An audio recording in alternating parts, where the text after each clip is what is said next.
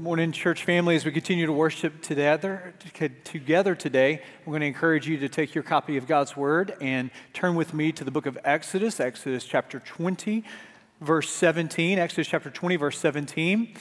Last week, Kyle Young, our associate pastor of our Hispanic congregation, was preaching and leading you into such a wonderful sermon. And it was, for those of you that were in this 11 o'clock service, it was a real joy to be able to see Pastor Byron baptizing in this service. And yesterday was a wonderful combination, or last Sunday was a wonderful combination of those congregations together. While you were worshiping here, my family and I, along with 21 other Dawson members, were about an hour outside of Quito worshiping with Pastor Felix and hearing a wonderful sermon. Got back yesterday from Ecuador. It was a great time to see the breadth and the beauty of the body of Christ, the faithfulness of the Ecuadorian believers. This is my third time to Ecuador, second time with Dawson.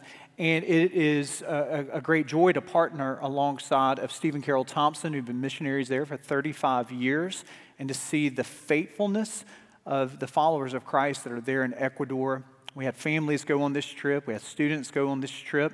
We did a variety of things. We were outside of Patate, which is a camp that they have, and it was started over a decade ago. And we had 150 Ecuadorian believers, students, young adults that came, some as far as 17 hours away from the coast of Ecuador on a bus ride.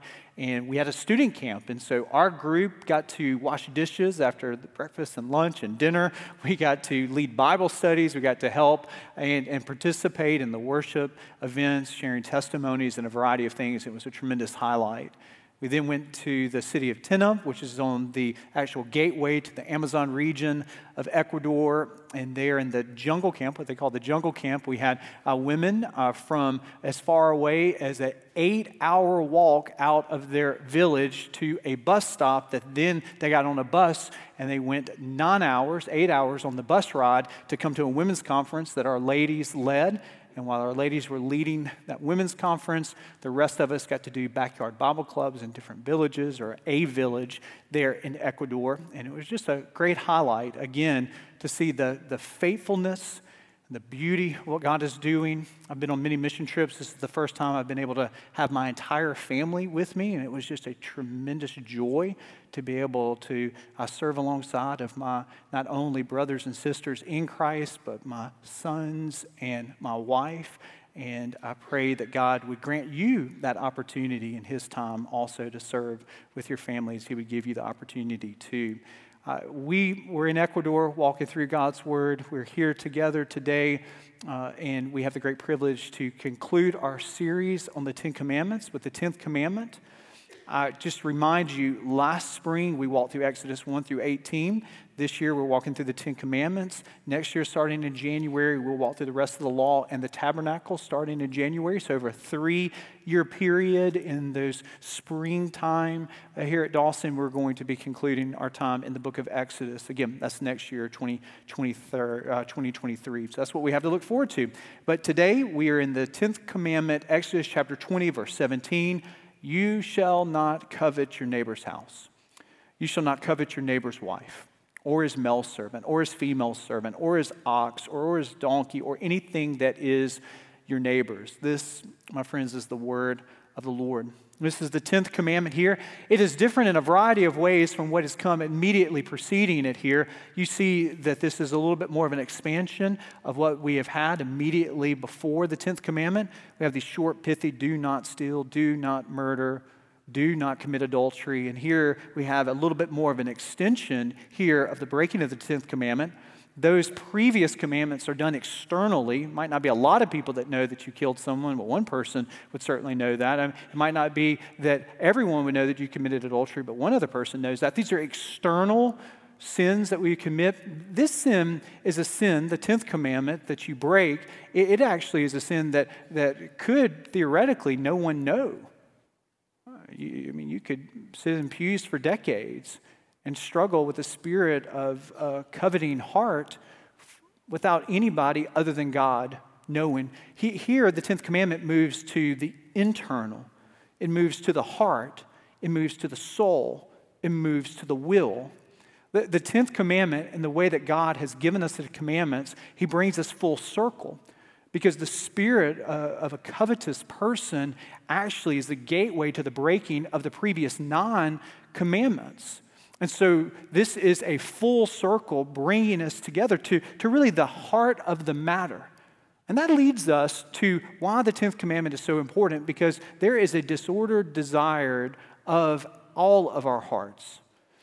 I was workshopping the sermon. We had about an 8-hour trip from the mountain or the jungle camp to Quito on Friday, and had all of our students that I was we were talking about the sermon, and they had a lot of ideas of what I should preach this morning. And needless to say, I'm not going to share all of those because it might be my last sermon to share with you. But one thing was clear is covetousness, that word covet, there's sort of a King James ring to this. It's a word that we have some recognition of, but it's a little elusive to us if we're going to be honest. What does it even mean to covet? And so just to get us all on the same page here, what we're talking about in the 10th commandment is to crave for, it's to yearn for, it is to selfishly desire something that belongs to someone else. It is to crave for, it is to yearn for, it is to selfishly desire something that belongs to someone else. Philip Ryken, who is the president of Wheaton College, and a commentary describes it this way: it is an inordinate, ungoverned, selfish desire for something or even someone. It is an inordinate, ungoverned, selfish desire for something. Now, before we go down that road too far here, I think I need to back us up and just remind you that God has created us with good desires. He has created us to desire. And desire can be a good thing. Not every desire is sinful. Not every desire is selfish. Your desire for food can lead to the good outcome of what? Nourishment. Your desire for community can lead to what? Great friendships and great joy. Your desire for intimacy can lead to the good gift of marriage and the good gift of children. Your just desire in itself can lead to the worship of God, obedience to God, a desire to trust Him in all of your life. So all of our desires are not bad, but our desires are like everything else. They're tinged by the fall. And so we have disordered desires that all of us struggle with here. We desire, we deeply crave the wrong thing in the wrong way at the wrong time and for the wrong reason. We know what it is to crave the wrong thing in the wrong way at the wrong time and for the wrong reason. And you don't have to go looking really far into the Bible to see how the breaking of the 10th commandment actually is the gateway to the fallen world in which we live. And the second page of the Bible deals with this. When you have Adam and Eve living in the garden, it was the 10th commandment that they would break that would ultimately lead Eve to take and eat of the fruit and to lead Adam to take and eat. Genesis chapter 3 verse 6 says, "So when the woman saw that the tree was good for food and that it was a delight to the eyes and that the tree was to be desired to make one wise." Notice that. To be desired to make one wise, she took of its fruit and ate. And she also gave some to her husband who was with her, and he ate. So before Eve took of the fruit, what did she do? She desired to make herself wise. Satan tempted her to envy by telling her that if she ate of the fruit, she would be like God. So Eve took the fruit to gain something that she was never intended to have. This is coveting. This is what it means to have a covetous spirit. It's the gateway to all of the breaking of the 10 commandments in so many ways, as we see here, even in the story of the fall itself. Notice again in Genesis chapter 20, verse 17, that the key to the covetous spirit is in the pronouns that you have before you. Again, you can underline these or circle these, but you should see the repetition in the text. You shall not covet your neighbor's house, your neighbor's wife, or his male servant, or his female servant, or his ox, or his donkey. And then God says, lest you think that I'm only talking about these things, or anything else that's your neighbor's. He knew that we were prone to this kind of sin. The desire for a wife is not a bad thing. The desire for shelter is not a bad thing. The desire for oxen or donkey is not a bad thing. The desire in the context of the ancient Eastern world to have a servant is not a bad thing. These are not inherently wrong in and of themselves. But you see the disordered desires of our heart, that the sin occurs when we desire what is not ours and what was never intended to be ours. And this is subtle. To struggle with coveting can be a subtle thing. It happens in the workplace. It's that little twinge of envy and jealousy when your coworker gets the recognition that really you think is yours to have. It's when your coworker gets the promotion that you're sure you're more worthy of. It's in that moment, instead of celebrating his or her achievement, that you have this bitterness of envy and jealousy that rises up inside of you. You've been there, haven't you? You know what it is to feel that when your friend or your roommate from college gets engaged and you smile for all the pictures when the announcements and the parties are happening, but deep down inside you sort of bitterly resent that she or he is receiving what you think in your mind you deserve before them. There we go, stepping over the 10th commandment. It's been spring break for a lot of Birmingham Metro schools, and so these last couple of days, people have been showing where they've been and what they've done, and you walk through and you're scrolling through Instagram posts, Facebook posts, and you see somebody say, "Back in our happy place," and you see a smiling family, and you think, why them and not me? Why is that their happy place and I've never even been to that place? And so this bitterness and this envy and this jealousy, it is something that all of us in some form, in some fashion, we're familiar with this. We can push the 10th commandment far away from us. We can dwell upon the houses and the servants and the livestock. We can read oxen and donkeys and say, well, I'm glad they struggle with that because I'm not struggling with coveting anyone's oxen or donkeys here. But what do all these have in common? They're just possessions. And we know what it is in the 21st century to crave and to yearn for more and bigger and newer. And the more we drink of this and the more we eat of this and consume, we think it's going to silence the restlessness in us, but we never have enough. We live if-only lives. If only I had a bigger house, then I would be content. If only I had a better job, then all would be right in my world. If only I had married him or her instead of this guy or that girl, then all of life would be great. If only I had a newer gadget, if only I had more luxurious vacations to go on, if only. And we know what it is to live that kind of if-only life, where we spend a lot of our time looking beyond what God has granted us to what we wish He had given us. You know what this is like. It was spring, but it was summer I wanted. The warm days and the great outdoors. It was summer, but it was fall I wanted. The colorful leaves and the cool, dry air. It was fall, but it was winter I wanted. The beautiful snow and the joy of the holiday season. It was winter, but it was spring I wanted, the warmth and the blossoming of nature. I was a child, and it was adulthood I wanted, the freedom and the respect. I was 20, but it was 30 I wanted, to be mature and sophisticated. I was middle-aged, but it was 20 I wanted. The youth and the free spirit. I was retired, but it was middle-aged. I wanted the presence of mind without limitations. My life came to an end, and I never got what I wanted. We can go through life living if-only lives.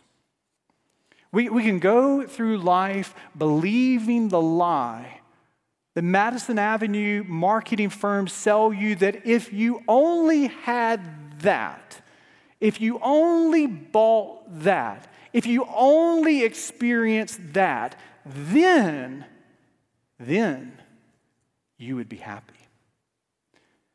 And they sell you the lie to capture your attention, but not just to capture your attention, to capture your affections, to place your hope and to ultimately place your faith in things that are fleeting. Do you know that temptation? Well, of course you do, because we all do. The Apostle Paul, 2,000 years ago, writing to the church in Rome, he comes to the 10th commandment to look into the mirror saying, "What then shall we say? That the law is sin? By no means. Yet if it had not been for the law, I would have not known sin, for I would not have known what it is to covet if the law had not said, 'You shall not covet.'" Paul reminds us something. He reminds us of something that is deeply important as we come to the Ten Commandments, and especially as we're concluding our series in the Ten Commandments.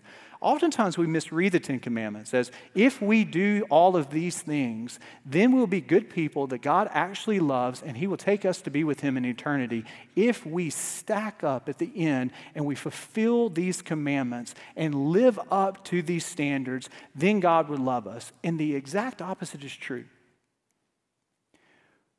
Paul says the Ten Commandments are like a mirror. And when he looks into the mirror of the Ten Commandments, he realizes how he falls so short of the standard of God's law. He realizes that the Ten Commandments were given, the 10th commandment was given to name something, that disordered desire in his heart. And he's able to put a finger on it, not so that at the end of his life he could say, "I need to live up to all these 10 commandments, and if I do them all perfectly, then God would love me." No, the opposite is true. We have not lived according to these 10 commandments perfectly. Not one of us. No one is righteous. No, not one. But the hope of the gospel is God loves us even when our desires are disordered.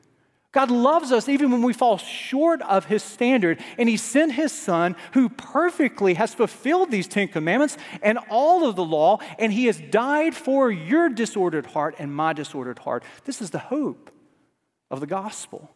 That we find forgiveness where we fall in the one who lived a life that we could not live and died a death that we deserve to die, a death for all of our coveting hearts. So have hope this morning, even in the face of your disordered desires, not because you're going to eliminate a covetous spirit in your life. Know that Jesus knows that that is there. And the blood of Christ covers you when you turn to Him for the forgiveness of your sin. This is our hope in the face of our disordered desires. It's a person, and that person is named Jesus. And as followers of Him, we can grow to live lives of obedience and live lives of holiness, not to earn the approval of God, but that He has given us His approval in His Son, Jesus. And as we're in Christ and walk with Him, we can live out these 10 commandments perfectly, no, but can we grow and mature? Yes. What does that look like? In light of the 10th commandment, if you flip the 10th commandment on its head and you made it into a positive statement, you would have the positive statement in 2 words. What are those 2 words? Be content. You see, the flip side, positively, you shall not covet, is to be content. The Apostle Paul, he has this as a refrain in his letters. You have it in examples like 1 Timothy chapter 6, verse 6. But godliness with contentment is great what? Gain. In Philippians chapter 4, we have this theme starting in verse 11. He's in a Roman prison, wondering if he's ever going to see the light of freedom ever again. And he writes this, "Not that I am speaking of being in need, for I've learned in whatever situation I am to be content." Whatever situation I've learned to be content. I know how to be brought low, and I know how to abound. In any and every circumstance, I have learned the secret of facing plenty and hunger, abundance and need. I can do all things through Him who strengthens me. Did you hear that? It's a couple of things that are really helpful to be reminded of when Paul says in this passage that he has learned in whatever situation to be content. It's not something that's implanted in us. It's not like a vaccine that you receive and you're covered for the next year. That's not what this passage is saying right here. It's actually saying that we grow in our contentment. We learn contentment. We can grow in a spirit of contentment when we find our joy in Him and not our circumstances. So many of us think, I will be content if I can get all my circumstances straight. If everything can go like I want it to go and I can achieve what I want to achieve this year and I can experience what I want to experience, then everything will be great and everything will be grand. I'll then have the whole wide world in the palm of my hand. Everything will be perfect, be falling into place, and you won't be able to wipe that smile off your face. Then you'll be content, right? Paul says the opposite here. He says that your contentment is not based upon all of your circumstances going well. In actuality, in life, there are going to be times where everything isn't going great. Everything isn't grand. You don't seem to have the palm of the world in your hand. You know what? You don't seem to have this world in your hand in that moment here. You've got a storm cloud of disappointment that follows you. You have a storm cloud of discontentment that follows you. And it's in that moment that Paul says, in Christ, you can find joy and you can find hope. Now, that's a beautiful message to be reminded of today. How do you experience this? Well, it's the cultivation of two things. It's the cultivation of godliness and it's the cultivation of gratitude. We walk in contentment when we walk in Christ and we cultivate godliness. What Paul is saying is you can't do this in your own strength. It is Christ who strengthens you. It is Christ who gives you the opportunity to grow in contentment regardless of your circumstances. It's Christ in you, the hope of glory. All of us have to ask the question, will we live and be defined by the circumstances around us or by the overflow of Christ in us? I mean, every one of us here have to ask the question, are we being defined by the undertow of our circumstances around us, or are we being defined by the overflow of Christ in us? Are we going to be men and women who cultivate godliness on our knees in prayer, thanking God for His blessings, being intimate and in communion with Him, or will we be spiritually malnourished Christians? You know what it is to miss a few meals and to do your grocery shopping on an empty stomach? Do you know what that feeling's like to go into Publix where you are famished and you're hungry, and it's in that moment you're walking down the aisles and you don't immediately, in those moments, at least I don't immediately go to the lettuce. I don't immediately go to the broccoli. I don't immediately go to the carrots. I don't immediately go to the bananas and the apples. I go to the inside of the grocery store. I don't want to go to the outside. I want to find the hostess aisle. That's what I need right there. I want to find the chips is what I want, because when you feed and you're malnourished in that moment, you're actually captivated by the junk food that is around you. And that is true not only physically, that is true spiritually. There's some of us that are spiritually malnourished in this sanctuary, and we're having a hard time resisting the temptation of the world around us, the junk food of the world around us. And Christ says we can do all things through Him who strengthens us. So are we cultivating a dependency upon Him through a dependency in Him in prayer and a commitment to His Word? Are we cultivating godliness? Or are we cultivating gratitude? One way for us to live lives of contentment is to have gratitude on the tip of our tongue. So often in life, we miss what God has given us by looking around and seeing all that we don't have instead of all that He has blessed us with. And so a part of our life should be lives where gratitude is a consistent part of our refrain.